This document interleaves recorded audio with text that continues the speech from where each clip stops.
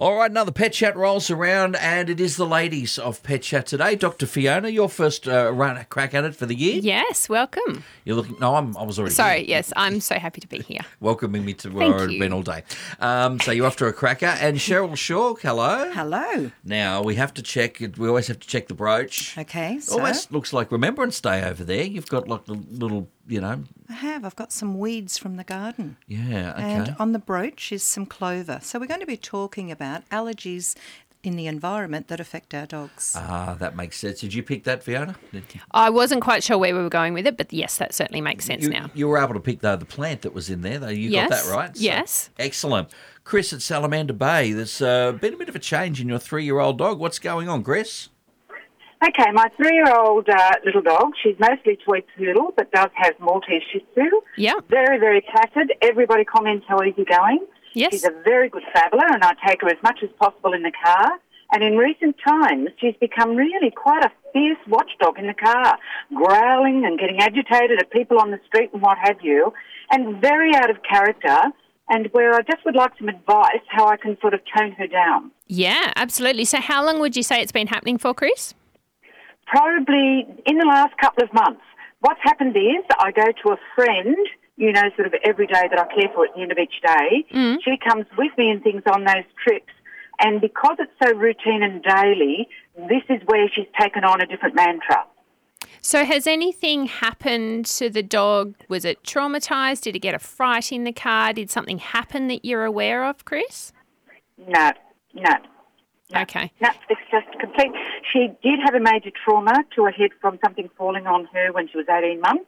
Yeah. She miraculously came through, but it didn't affect her temperament. It's only been in this last couple of months on my trip, sort of at 5 o'clock in the evening going out, where this, as I say, it's quite fiercely guard dog behaviour.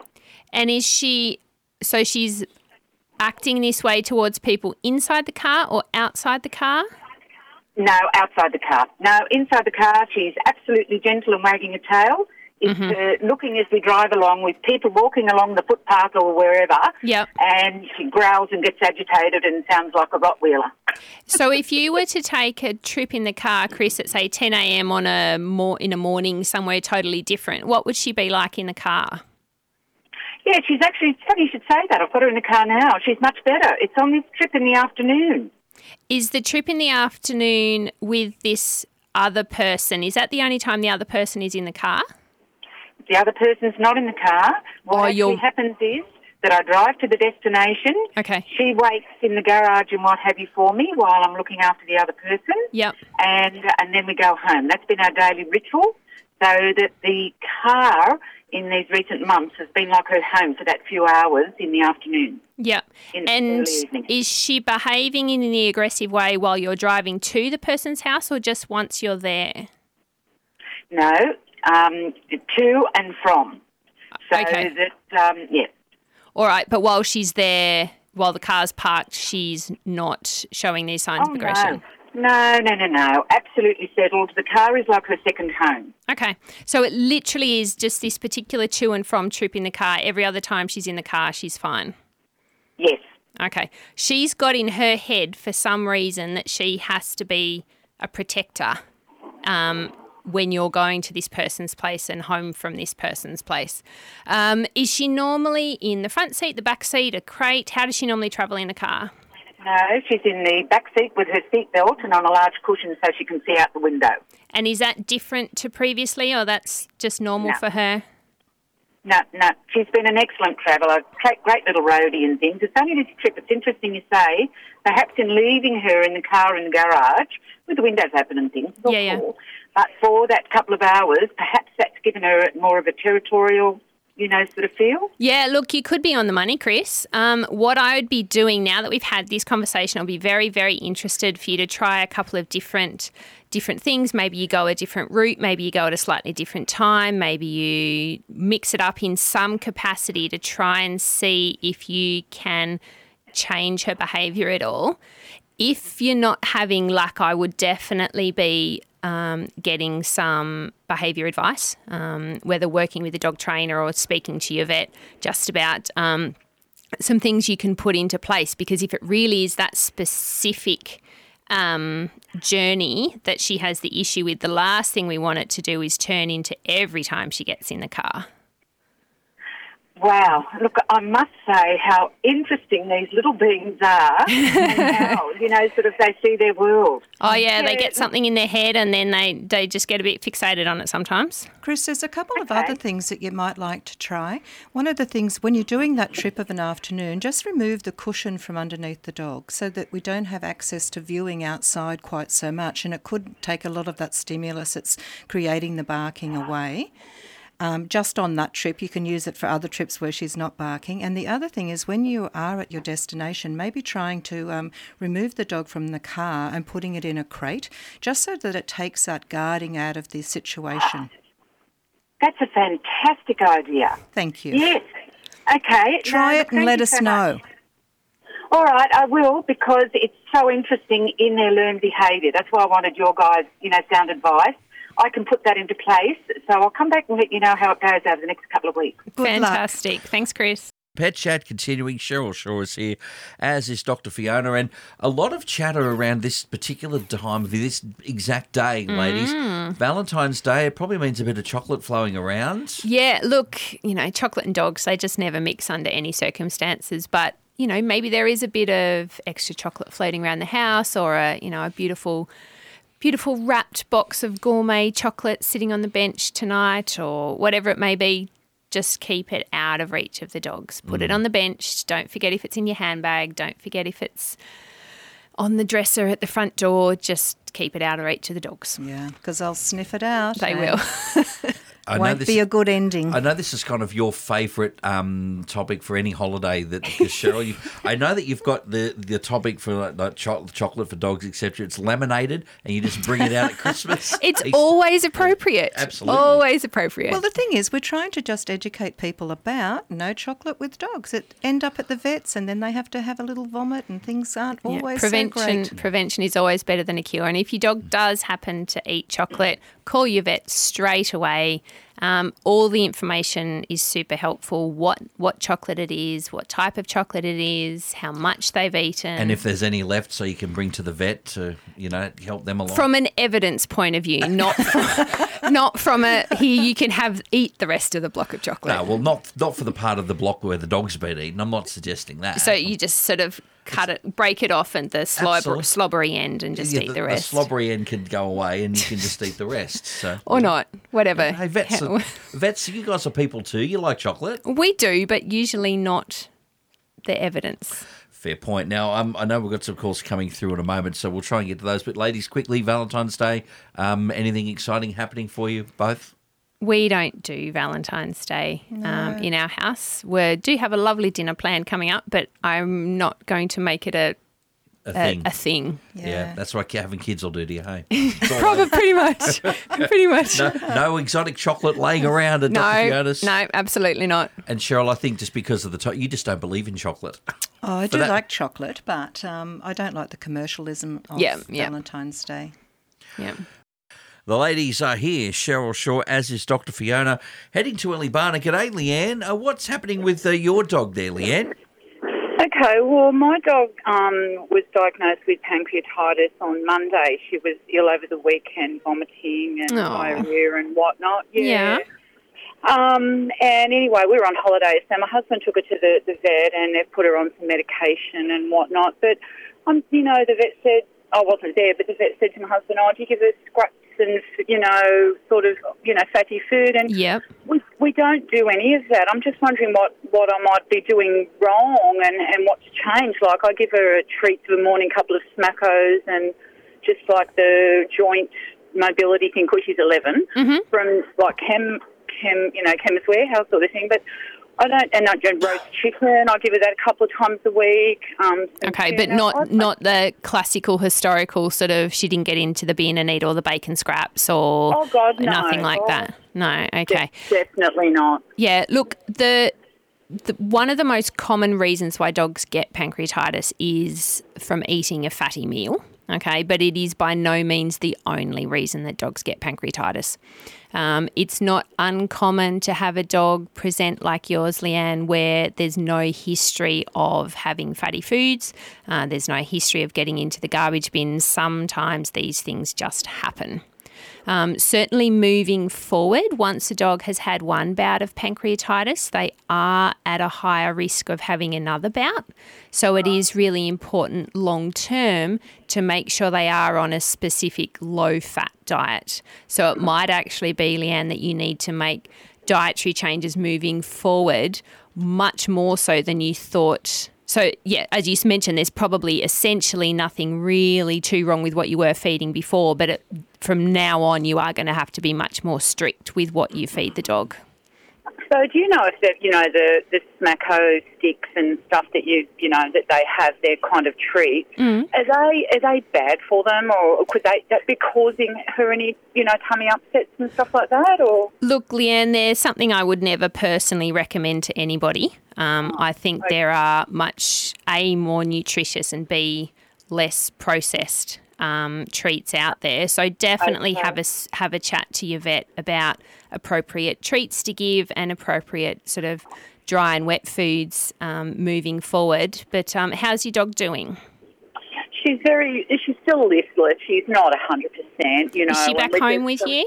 We're just on our way home now, actually. We've been away since last Friday. Mm-hmm. But she's... we've just been, the vet said to give us some roast chicken, so we just got a chicken from Woolworths. Yep. She's been having a little bit of that, but that's all basically I've given her since Monday. So she's really had hardly much to eat, like about a breast of chicken in a week, basically. Because she had no appetite for a number of days, but she's slowly wanting to eat. But how long do I keep giving her little bit, like just little meals? Or look, small meals frequently, and definitely low fat. So your chicken breast, no skin, no bones, all that sort of thing.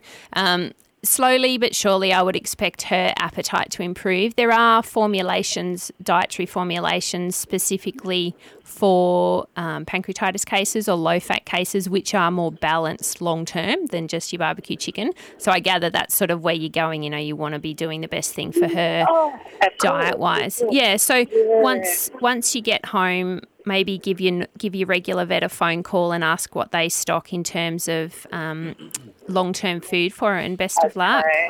Okay. And just the dry biscuits, are they okay for her to have? Or yeah, as long as it is a low-fat formulation. Okay, best of luck, Leanne. 49216216 if you have a question for our Pet Chat team today. We've got a couple of minutes left for you, and Cheryl, very shortly, we might let you loose, all right? Let me loose. Whoa, let the dogs out. Pet Chat at 2NURFM 103.7. G'day, Todd at Georgetown. Your dog has hives, apparently, Todd. What's the story, mate? Oh, I just can't work out why she gets them. She eats the best food. I try all the good shampoos. How long's she been having them for, Todd? Oh, probably about... I've had it for almost 2 years, and it's probably about the last 12 months. And is it all the time that she has them? Yeah, you just can't get rid of them. Sometimes they sort of go down, and the next time you see her in the morning and they're all back up again. So what percentage of time, are we talking like 90% of her life she's got them, or 10%? Yeah. What would you say? I'd say 90%. Yeah. And where are they mainly, Todd? Oh, just all over her body, yeah. And is she irritated and itchy by them? Oh, she has the odd scratch, but she doesn't really scratch that much, but she has the odd one. Mm-hmm. And I've got the best shampoos for all this sort of sensitive skin and everything like that, but I just can't seem to get rid of them. Okay. How old is she, Todd? She's almost 2. Okay. Have you taken her to the vet for it at all yet? Yeah, the vet just said to just keep an eye on them. That's all they said. And they end up having little scabs on them. I don't know why, but, if you give her a bath and you give her a good scrub, sometimes you get the odd one that bleeds. Okay, but, yeah. And are they getting worse, getting better, or staying the same when she has them? No, they just sort of stay the same. They're, one day they're good, And I think, oh, God, I've got the right shampoo, or, I'm giving her the right food. But, and the next day you wake up and she's at the back and she's just, we're just there again, God. Did the vet suggest any medications or anything to you? Only antihistamines. Okay. Were they successful, or you didn't try them? No, yeah, I've tried them. Yeah, they're sort of like, they sort of work and then they don't work. It's just a bit. Yeah, look, antihistamines in dogs are a bit of a not always successful. The stats are something like 10 to 15% of the time they'll work in dogs, and the rest of the time they won't work. So I would definitely be suggesting to go back to your vet, whether it's the same vet, whether it's a different vet, to see if there's something more appropriate that we can give to her to help her, because it's not normal for that to happen. And I would definitely suggest that we try and help her in any way that we can, because I do think, imagine yourself if you had hives. It would be quite irritating, I think. So, yeah, I would recommend, Todd, that you take her into the vet and see if there's something else you can try. Yeah, I will. All right. Thanks very much. No worries. Have a good day. All right, Todd, best of luck with everything there as we head to Rutherford and Greg. Good afternoon, Greg. How can we help you today? Well, I was just listening to Pet Chat, and I was thinking of that girl, Leanne. Yeah. I have a little Shih Tzu, and I did feed her barbecue chicken once, and, the way it's cooked is fat on fat on fat as it goes around and round. I give Molly breast chicken, and I cook it in my turbo air pot or oven. Mm-hmm. And then the other meal is a Applause dog food, which is very low in fat and is just, natural, really natural. Yeah, you bang on the money, Greg, in terms of how they cook the chicken makes a big difference. The reason we often bandy around, I guess, barbecue chicken as an option for people is it's easy for them. Yeah, and we're looking for an option for people at the last minute when they are being discharged from the vet, feed your dog chicken, and they're like, I don't have chicken. So, all right, off you go and find a barbecue chicken. But you're right, cooking it in a way with less oil or with less additives is absolutely the way to go. Sitting over here hungry. Thanks, Fiona. Where are you, Shirley? No barbecue chicken for lunch. Greg sounds like he's a good cook up there. Oh, right. The dog's eating better than we are. That's fine. All right. Our dog and cat of the week, and we'll start with the dog this time around. Your chance to adopt the 8-week border collie cross known as Paddy. Things with these particular type of animal, make sure you've got a 50-foot high fence and work back from there.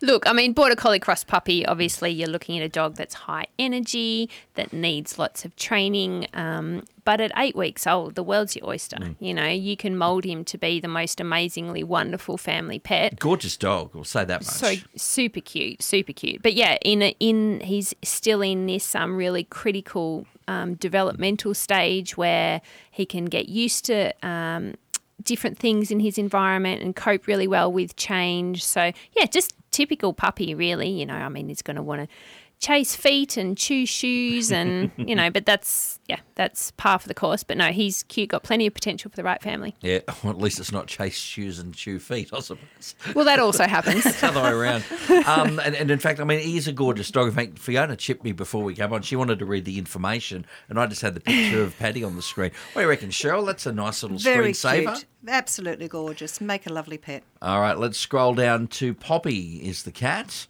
And again, a very interactive cat with a family, loves people, loves to cuddle up alongside you as well. Again, suitable as a home cat, as the only pet as well. Doesn't like dogs and not a fan of cats at her foster home. So again, she's a one-off, or one only. Yeah, and she'll give lots of loving. Beautiful big eyes. She's cute. Yeah. I like her. Yes. All right, if you would like to learn a little bit more about Poppy the cat, Paddy the dog, you can head up to the Pet Chat page at 2NURFM.com.au and add a pet to your family. Otherwise, Cheryl will have to take the dog. I can't take any more. All full at my place. You can hear David saying, not bloody likely, is what I can hear. Yeah. Ladies, we've got a few minutes left. So, Fiona, anything that's been sort of happening, you're seeing a lot of at the moment in the veterinary clinics? All right, thanks for coming in, love. Well, it was interesting actually talking about the pancreatitis one. We always see pancreatitis cases. They very often present with vomiting and abdominal pain, really lethargic. So that's not really a seasonal thing, but it's something that we do see quite regularly. Always keeping up to date with your flea and tick preventions at this time of year is a no-brainer. Prevention costs a lot less than treatment, and it can be fatal. So treat your pets for ticks. Yep, and just watch those Easter buns. They're out at the moment as well. So, those raisins and things in those Easter buns. Yes. And you sure will get that last word Yep, in. absolutely. Right, so fried chicken and hot cross buns. Now I'm starving. It's lunchtime. It is. Close enough to lunchtime. Yeah. All right, ladies, going to give you an early mark out of here. So, as always, Dr. Fiona, thank you. Welcome back My for pleasure. 2024. Yeah, I'm excited to be back. And Laia, and also... No, I am. I love answering people's questions. Oh, no, that part you like. You have to deal with me. You're not a fan of that. Of course I am. Cheryl Shaw, a pleasure. As always, we'll see you next week as well. Thank you, Mark. Thanks for listening to this podcast from 2NURFM at the University of Newcastle. You'll find them all at 2NURFM.com.